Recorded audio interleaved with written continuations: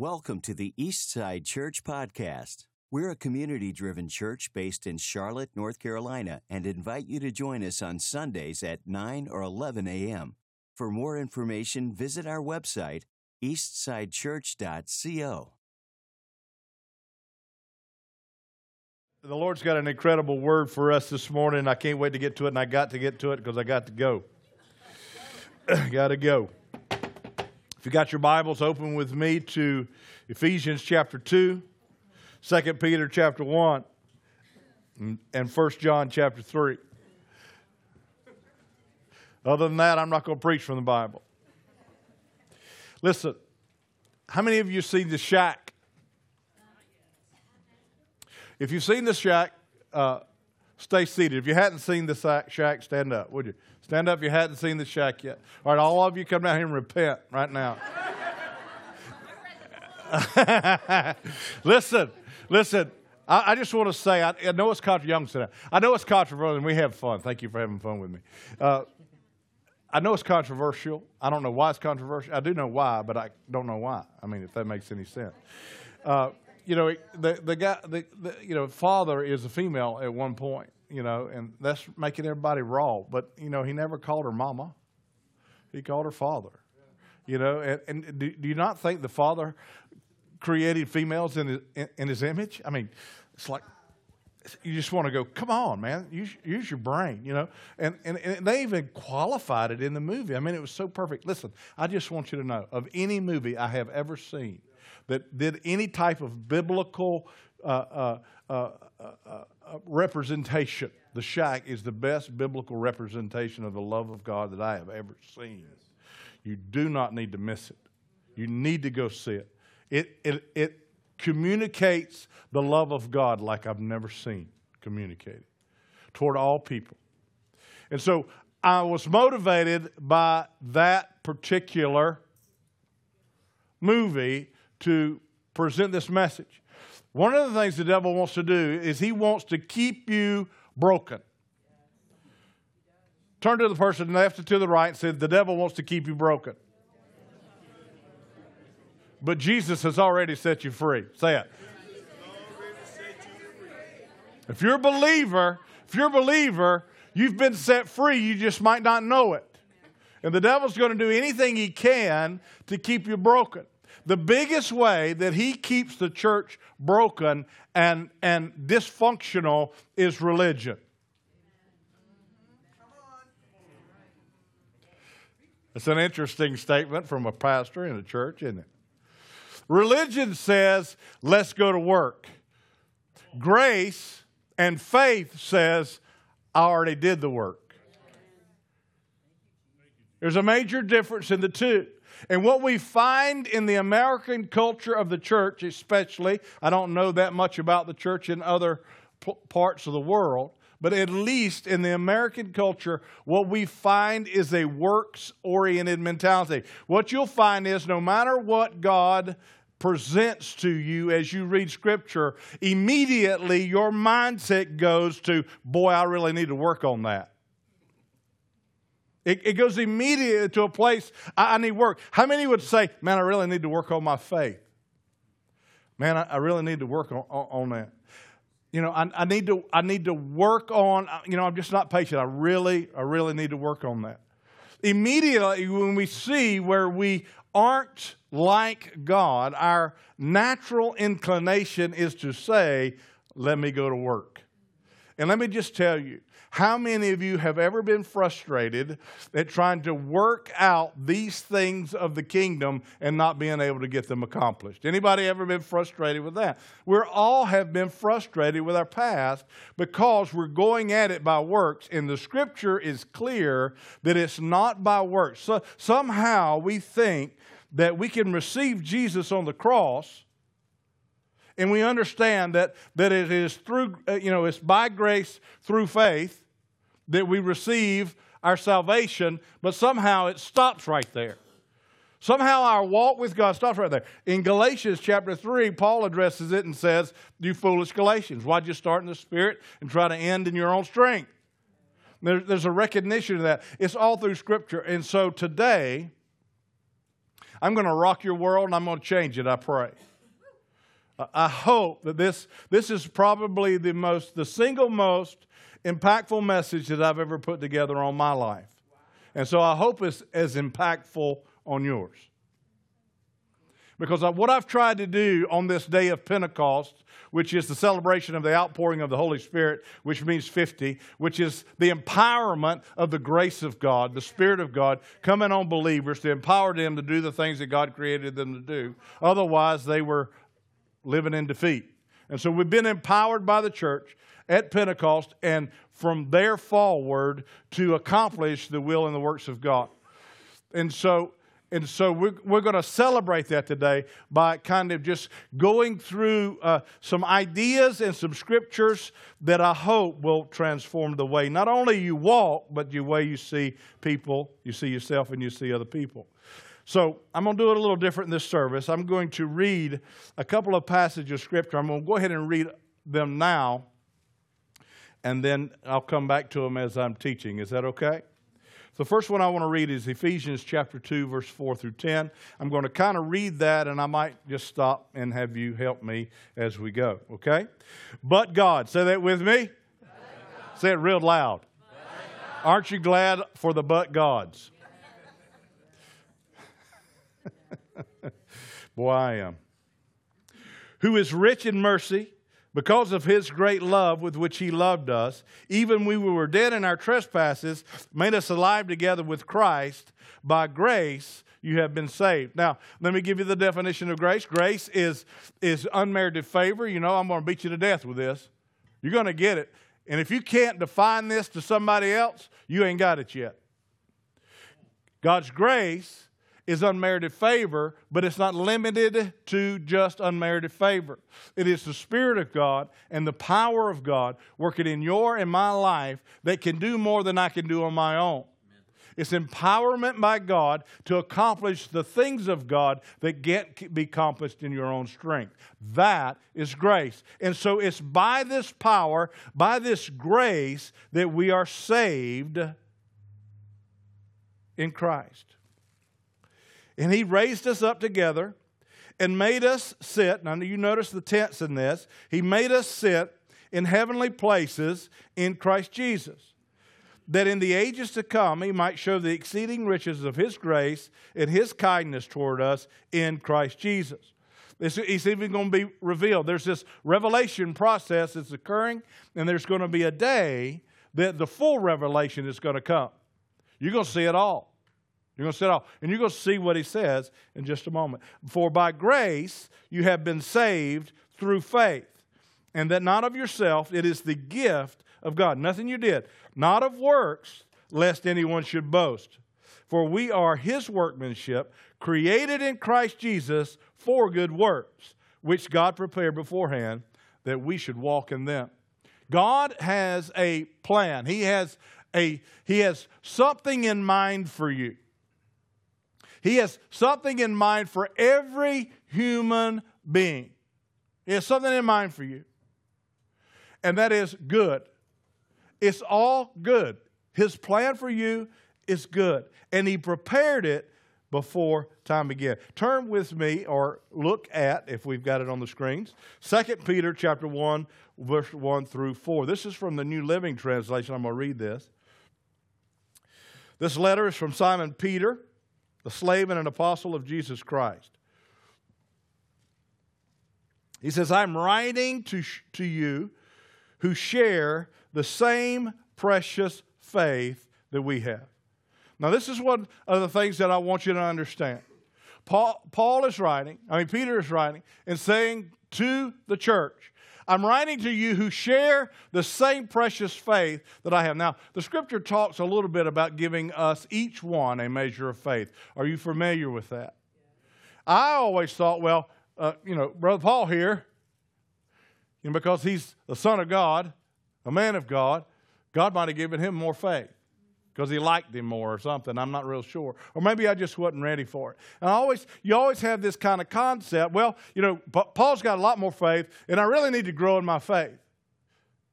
I need to really start working on growing in my faith so I could be like Paul. Immediately we move something that is done by grace into this works mentality so that we can even be like those that we see that have more faith than we do. But that's not what Peter's saying here. He's saying, you've got the same measure of faith that I've got. This is Peter. This is the apostle. This is the one that was in the upper room that got slammed by the Holy Spirit the very first time, that preached the most incredible message that's ever been preached. And so many came to Jesus. But there's a faith that he says you have. And I believe that is a measure of faith. And you're going to see that. I just want you to pay attention to that. And I'll bring that to more light here in just a minute. The same faith, this faith was given to you because of the justice and the fairness of Jesus Christ, our God and Savior.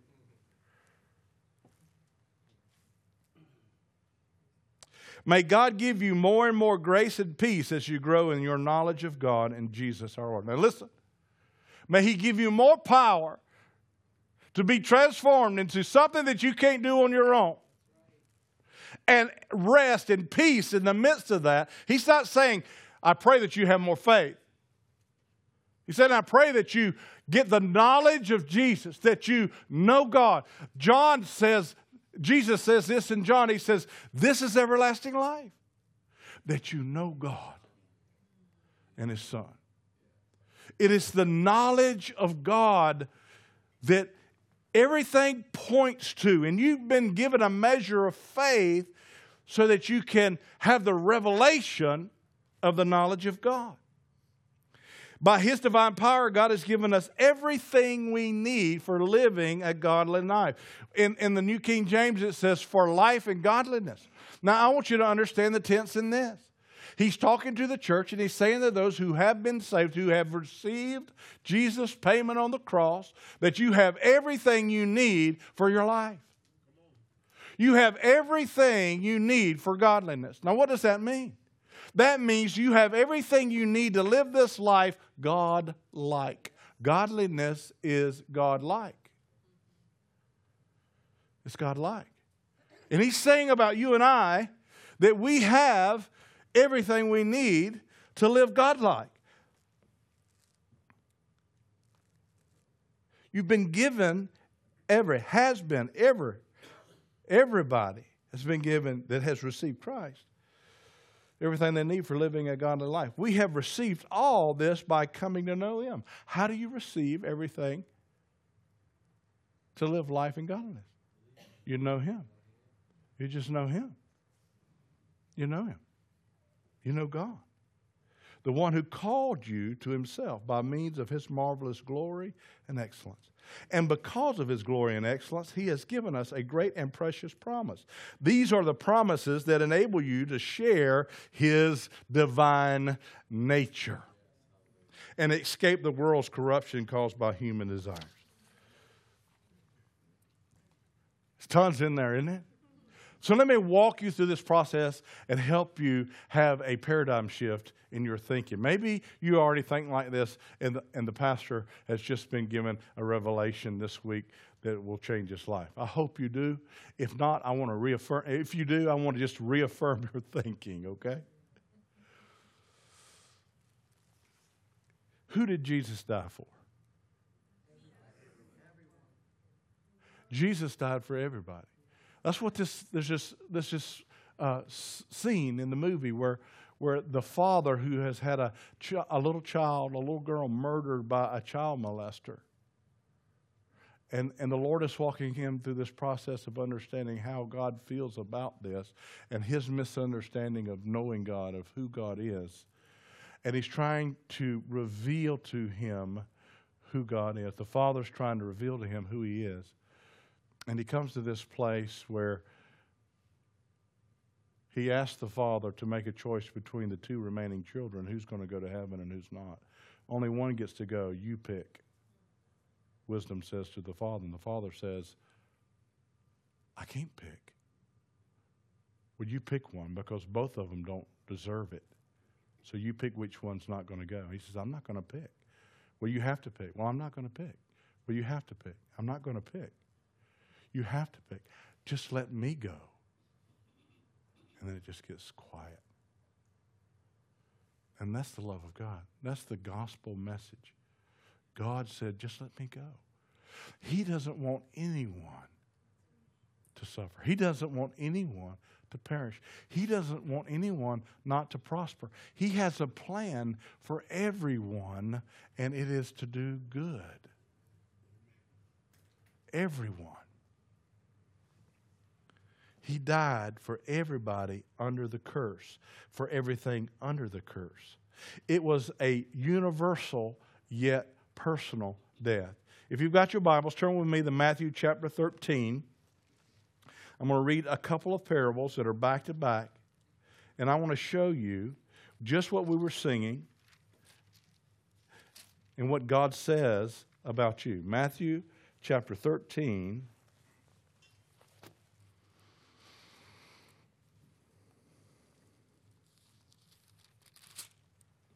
Verse 44. It's called the parable of the treasure. And I want to make my point with this as well. The parable of the hidden treasure. Again, Jesus is talking. The kingdom of heaven is like a treasure hidden in a field, which a man found and he hid. And for joy over it, he goes and sells all that he has and buys the field. Now, when we read this passage of Scripture, this is what we say. As believers who have this bent toward religion, we say this. We say, wow, the kingdom of God is valuable. It's really, really valuable. A matter of fact, it's so valuable that what I really need to do is give up my life, which is true. This is true. There's got a hint of truth to it. I need to give up everything I have. I need to go do what it takes to get the kingdom. We immediately turn this parable into a works parable. We immediately go, I got to have this. Man, I got to do this. I want the kingdom. I want it bad. I've got to work harder. But the truth of the matter is, we're misreading the parable. Who is the man? The man is not you. The man is God. The treasure is you.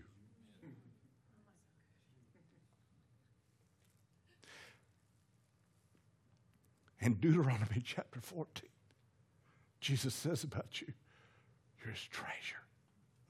And Peter, he says, you're a special, chosen people. You're a treasure. When God sees you, he sees a treasure. And he desires to give up everything he had to buy you back.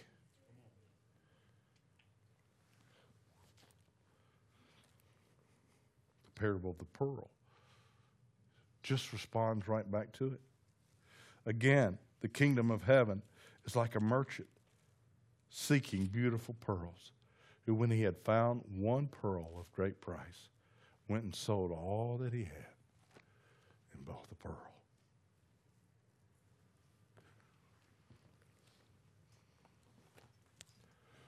Your treasure. Your treasure. He will go get the one and leave the 99 because he sees the treasure. And so Jesus died for us all. We're treasures to God. So what did Jesus then accomplish on the cross? How did he do it? He did it. He accomplished it on the cross. What he did was he reversed, he repealed, he broke the curse, right? Y'all with me? So if you're a treasure and he gave it all, he gives his life. There's no greater love than this, that a man lay down his life for his friend. Jesus gave everything he had so that he could buy you back. So he broke the curse. He repealed the curse. He reversed the curse. He broke it over you. Sin was defeated at the cross. And the last thing to be defeated was death. And death was defeated at the resurrection of Jesus. It's all been done. He bought you back. So how do we appropriate this great act of love from God? Do you do it by works? No, we don't do it by works. We do it by faith. We do it through grace, through the power of God, through the revelation of God, to understand the story of God and what God did.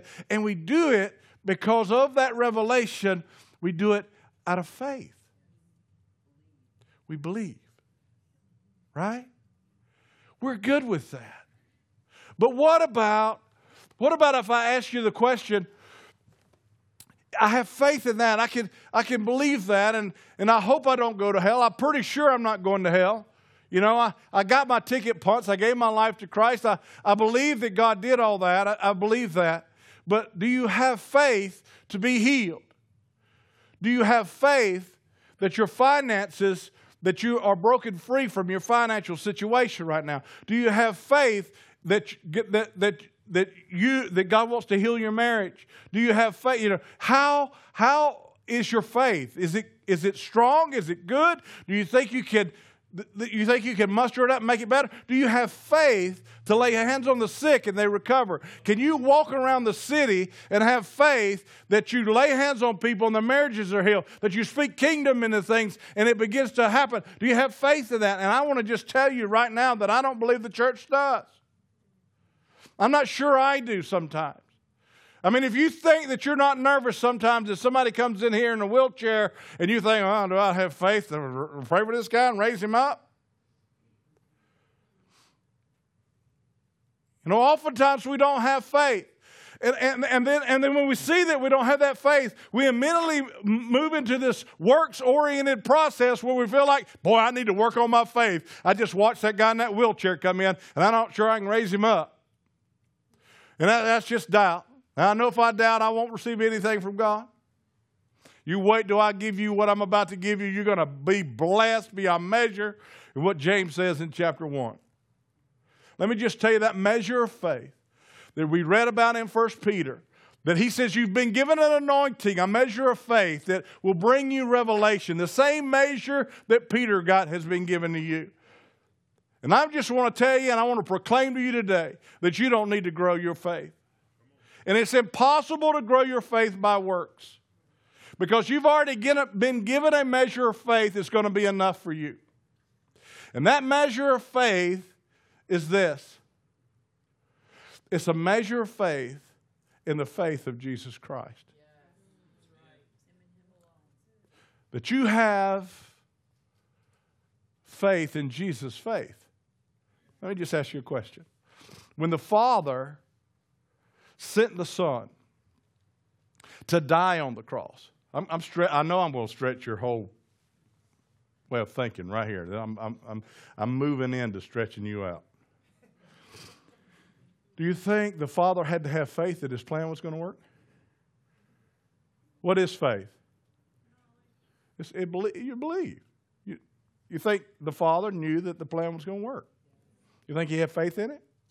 Yes. So God, the Father, had faith. Did you think Jesus had faith that the Father's plan would work? What did Jesus do in the garden? He said, if there's any other way we can do this, bring it on. But your plan. Because I got faith in the way you want it done. Right? I have faith in the Father's plan. Do you think Jesus had faith that the Father's plan was going to accomplish everything? That it would be able to bring salvation? Now listen, salvation means this. I just want to reread what salvation means to you. I'm read grace. You need to know what salvation is. Salvation is rescue from the curse. And everything the curse brought to you as a believer. You've been rescued from the curse. You've been delivered from the curse. You've been put in a place of safety from the curse. You've been free, liberated, released. He says he will bring preservation to you because of salvation. He's your protection. He's your all in all. He brings forgiveness, healing, prosperity, deliverance, restoration. All those words are tied up in the Greek word for salvation. In other words, Jesus did that at the cross. Now, do you think that Jesus would die and be raised from the dead if he didn't have faith that what he did was going to release that on the church? He did. And listen, I believe that your measure of faith was given you to just believe in Jesus' faith. Does that make sense? Listen. Golly. I don't know if I have the faith to raise this guy from the dead, or to raise this guy out of this chair, or to pray for this person for cancer, or this guy's blind. So do you have faith in Jesus' faith to raise the guy from the... Huh? Can you muster that up? Is it hard to muster up? Is it hard to muster up in you? I got faith in me. It's hard to muster up, isn't it? But I can believe that Jesus has the faith to do it. Yes? So the measure of faith is just given to you so that you can have faith in the one who's the author and the finisher of our faith. Right? So now, if you need financial healing and you don't have faith in God to hear your prayers, can you have faith in Jesus' faith to bring about good in your life? Can you have faith in that? Can you see breakthrough in that? Can you see freedom being released in that? If you have faith in His plan, do you think God has a plan to prosper you and not to harm you? Well, I don't know if I can have faith in that. You think Jesus has faith in that? Can you have faith in Jesus' faith to bring prosperity to every area in your life? Why? Because His plan will work. Do you think God's plan is going to work? Well, I can have faith in God's plan working. It doesn't have to be your plan. But He's already said that this is who you are as kids. I've given you a measure of faith so you can have faith in Him so that everything that He did comes about.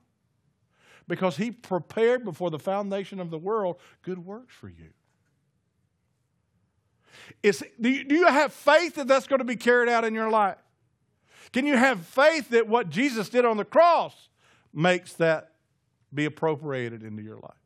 It's so much easier to believe that Jesus' faith in the Father's plan is greater than yours. And so all I'm telling you today is you cannot work yourself into a place where your faith grows. What you need to do is get to know the Father and the author of our faith, and as you know Him, you will be transformed by Him. Listen, you can't work your way into transformation.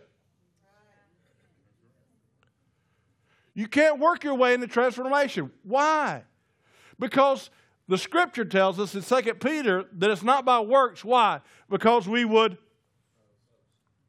brag about it. You'd brag about it. Wouldn't you? I mean, people tell me all the time, Pastor Boyd, in 8 years, you've been changing. And I go, no, I hadn't. And they say, yes, you have. And I go, no, and I get irritated sometimes. No, I hadn't. Yes, you have. You know, don't you know I was spiritually mature 8 years ago? No. I mean, we can, right? But I don't know that I've been changed because I've actually been transformed because I've been with Him. If we work our way into what we consider transformation, all we're going to do is we're going to look at people and say, hadn't you seen me change? You don't see that my faith has grown? Can't you see my faith has grown? Because we get boastful about our transformation because it's done by works and not by faith. When it's done by faith, you don't even recognize it. You become something totally different than you once were. And it's because it's through grace and faith. It never changes.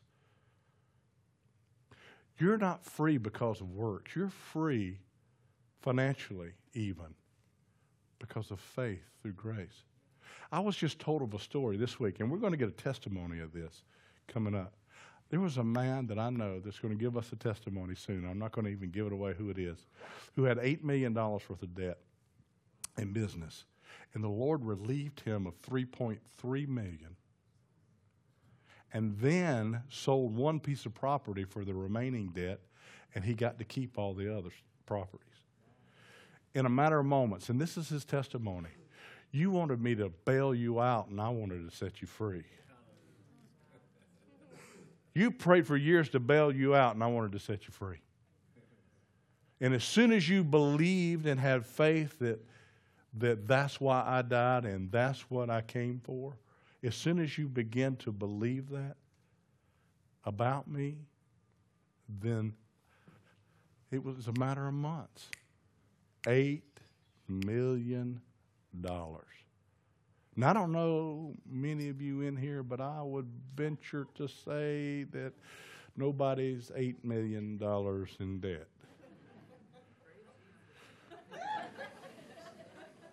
He can handle you.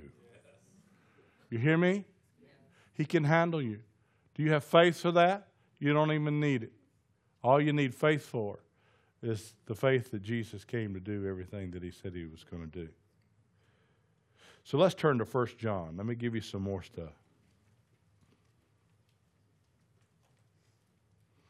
Turn to 1. Now, how much time I got? Huh. We're good. I'm good. I don't know about you, but I'm doing real good. All right, now listen. When I went to King's College and Seminary, this is the most remembrance I've had of anything I ever learned in there. It was 1 John. Let me tell you why I remembered 1 John so much. The reason being was I thought, wow, the Gospel of John. It's dripping sweet. Now, the Gospel of John is just like, ooh, boy, John loved Jesus. Jesus loved John. Oh, what a beautiful testimony. Look at all these miracles. Man, the works of Jesus are great. And then you read 1 John, you go, what happened to this? What happened to this sweet kid? He's now a religious zealot. That's the way it seems when you read 1 John. He's a legalist. And you kind of do this as you read it because it's tough to read. It's in your face. But if you'll read it with the understanding that there's nothing that you can do, that Jesus has already done it, it blows your mind. Let me read the whole thing. I think I might be able to read this whole thing and then come back and talk to you a minute. I can't. I can already see I can't. So just open your Bible to 1 John chapter 2, and I'm going to start in verse 27. It says this, and I want you to repeat it with me. This is New King James. But the anointing, say that with me. But the anointing, which you have received from him, abides in you. Say that. Okay. All right, we're going to do it again. We're going to do it better. We're going to do it together. But the anointing, which you have received from him, abides in you. Now we're going to make it personal. All right? But the anointing, which I have from him, abides in me.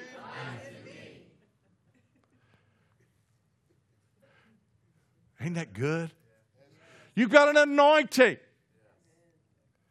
You've got an anointing of the Holy Spirit to live everything you need in life to live like God.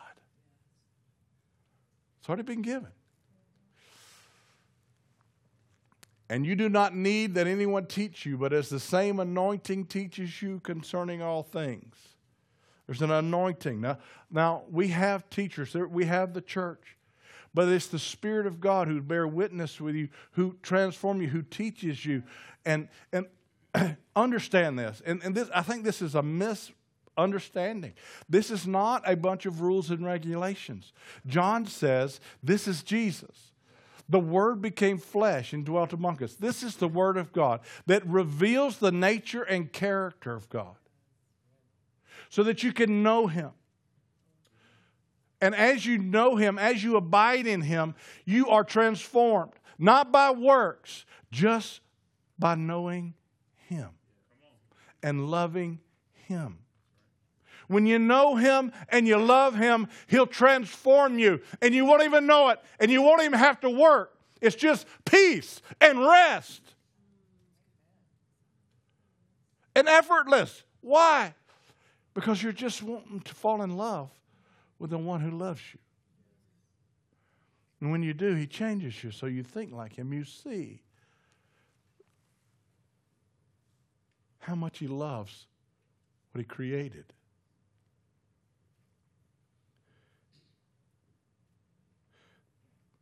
All things, and it's true, and it's not a lie. And just as he taught you, you will abide in him. So there's this abiding in God, this just knowing God that makes transformation happen. And now, little children, abide in him, that when he appears, we may have confidence and not be ashamed before him at his coming.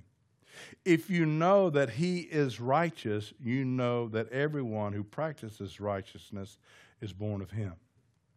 And let's back this up. Now, see, you can get legalistic, you can get works out of this all day long, but it's not saying that. If you know that he is righteous, if you know that he is right,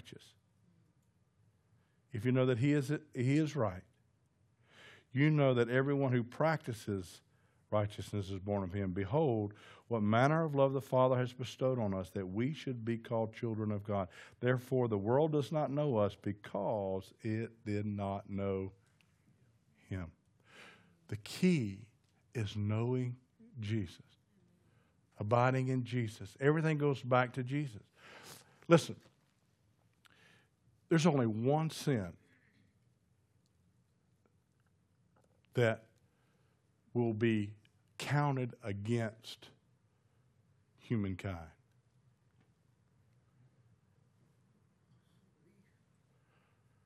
And that is to reject Christ.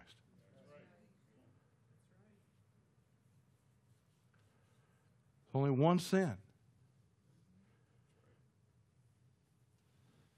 Because if you know him, he is righteous. And so if he is righteous, and you know him, then you are. He is our righteousness. If we know him and he's righteous, then we're righteous. Everything has to do. Well, don't I have to work for righteousness? Man, I'm not righteous. I don't do the right thing all the time. I think bad thoughts. I do bad things. Oh, I need to really work on my righteousness. No. If you know him, he is righteous.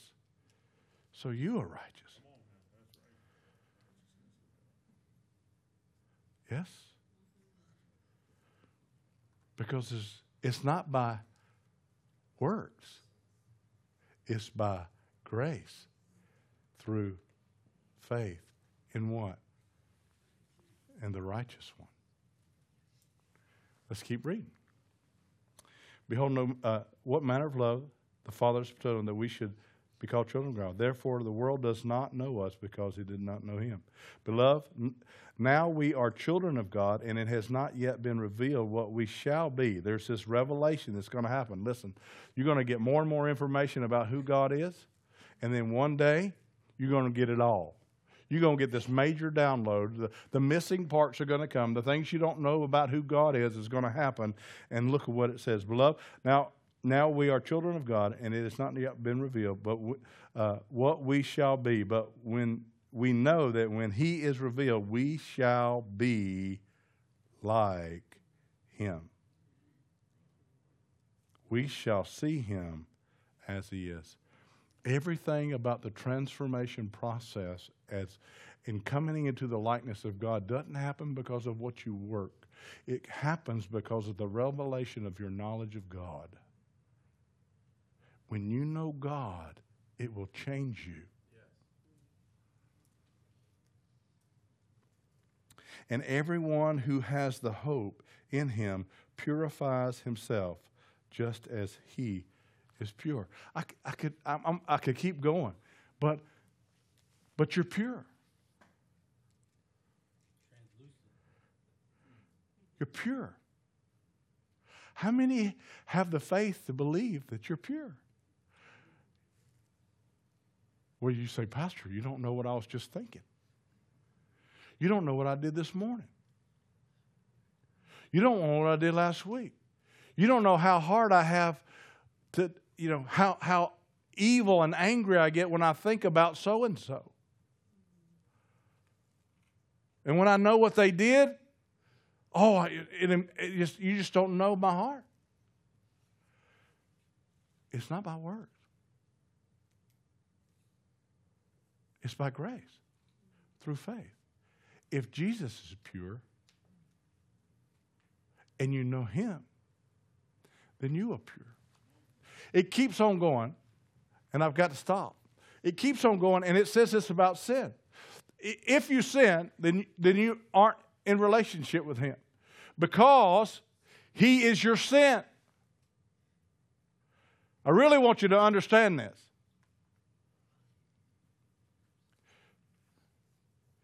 Jesus bore your sin. Your past sin, your current sin, and your future sin. Every bit of your sin has been put on the cross. He bore your sin. And so if he is sin, and he is sinless because he bore all the sin, then you are. It's even hard to say, isn't it? How many of you have heard people go around, well, I just sin every day. Praise God for the grace of God. You don't understand. He bore our sin. He is our sin. He don't sin. He is sinless. So because you know him, you're sinless. Listen, Corinthians says this.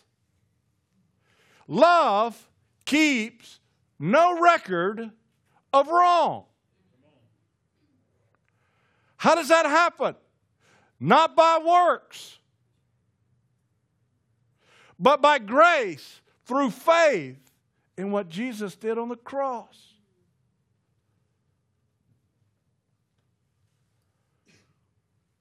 So you're pure.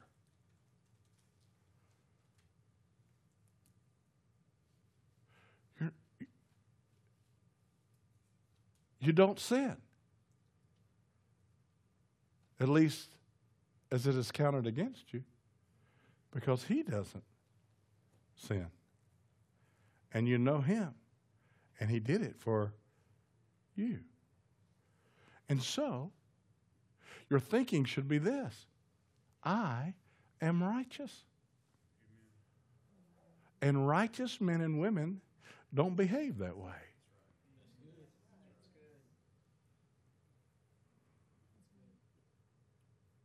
A righteous man and woman wouldn't do that. So I'm not going to do that because I'm righteous. How are you righteous? Well, Jesus is righteous.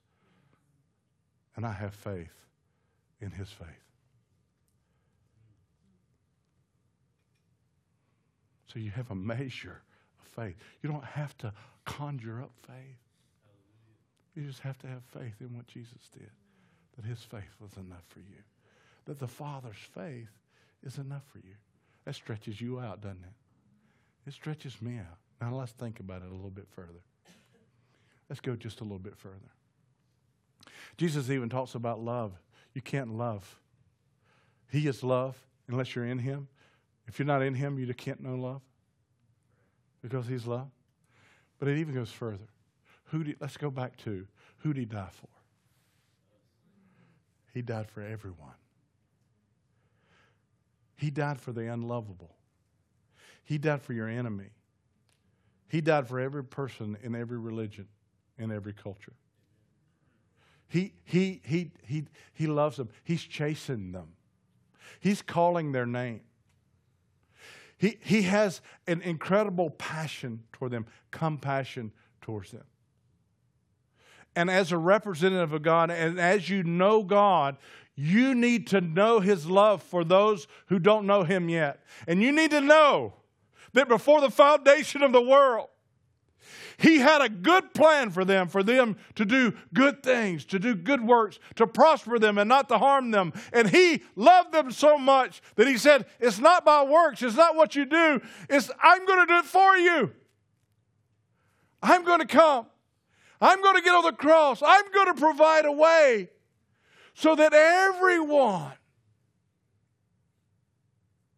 can receive everything salvation brings. Rescue, provision, protection, safety, freedom, prosperity. It's for everybody. And so if you really know God, and you see somebody who's a liar and a thief, and you see somebody who is just self-destructing with alcoholism or some other kind of demon, who is sexually perverted, whether that is porn or whatever else that could be their addiction, you have to understand that Jesus Christ died for them. That there is a compassion toward them that He is expecting us to show toward them because we know Him, not because you can work it out. It's impossible. It is by grace through faith in what Jesus did that transforms us into the ability to love like God loves.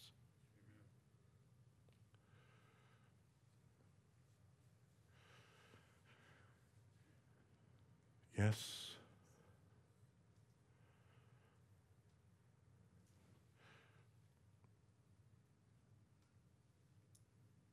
So your immediate response is going to be, boy, Pastor, I really need to go work on this.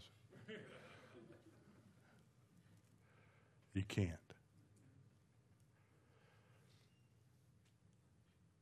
You just need to know God. You got to know God. He's dying to know you. Yes? And He transforms you.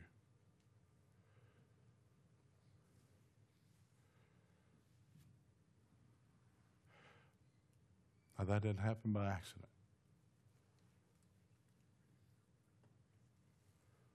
Love the Lord.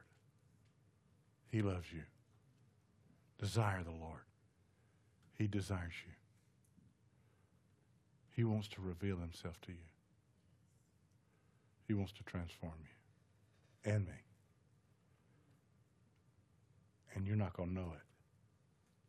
You're just going to be different. Amen. Thanks for listening to the Eastside Church Podcast. If you have any questions or need more information, visit our website, eastsidechurch.co.